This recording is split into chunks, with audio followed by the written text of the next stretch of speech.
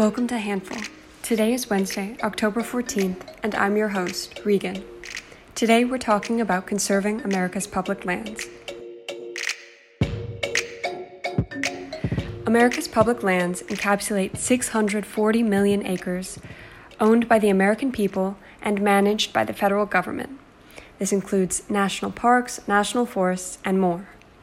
Public lands include land for outdoor recreation. They oftentimes hold spiritual, historic, and modern-day connections with Native American tribes, and they conserve some of the world's largest untouched, functioning ecosystems.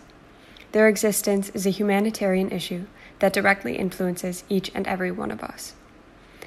After the industrialization and environmental destruction of the early 20th century, the American public awoke to the impact our environment can have on our lives.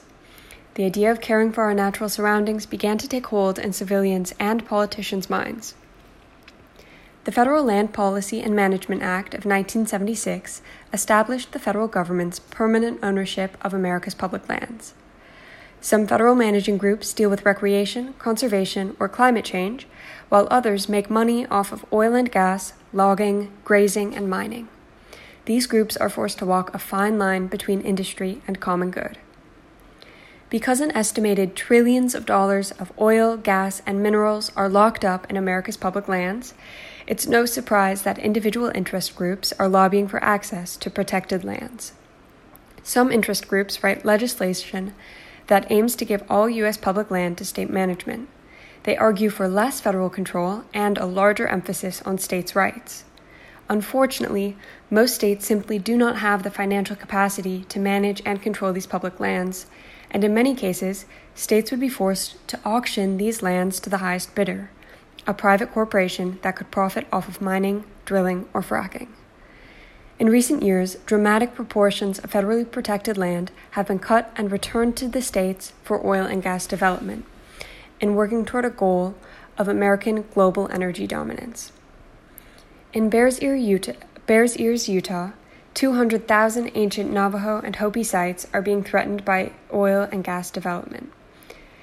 The Arctic Wildlife Refuge in Alaska, a 19 million acre ecosystem, is home to some of the planet's last mass-preserved wildlife lands, and it's also sacred land to the Gwich'in people, who have lived on the land for over 40,000 years. In recent years, portions of the refuge have been targeted for fossil fuel infrastructure development. Ranch families who have grazed cattle throughout the American West for generations are only able to maintain their way of life due to the low rent fees for grazing on federally owned land. Should public lands be privatized, dramatic increases in grazing fees would make traditional ranching in the American West impossible. Not only is privatization of public lands a human rights issue, it's an environmental issue. The development of fossil fuel infrastructure profoundly impacts our country's natural landscape and our global environment. If we, as a country, are truly invested in dealing with climate change, why should we consider building oil and gas development pads and pipelines through preserved public lands? Oil and gas spills, mining wastewater dam breaches, and industrial-scale landscape destruction have long and lingering effects on our country's water, air, and wildlife.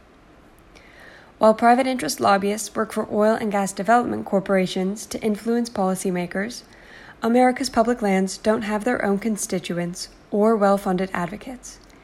We have to make our own impact through learning about the federally owned land in and near our communities, by spreading the word about what privatization of public lands could mean for our country, by investing in green energy, and by enjoying the outdoors with friends and family.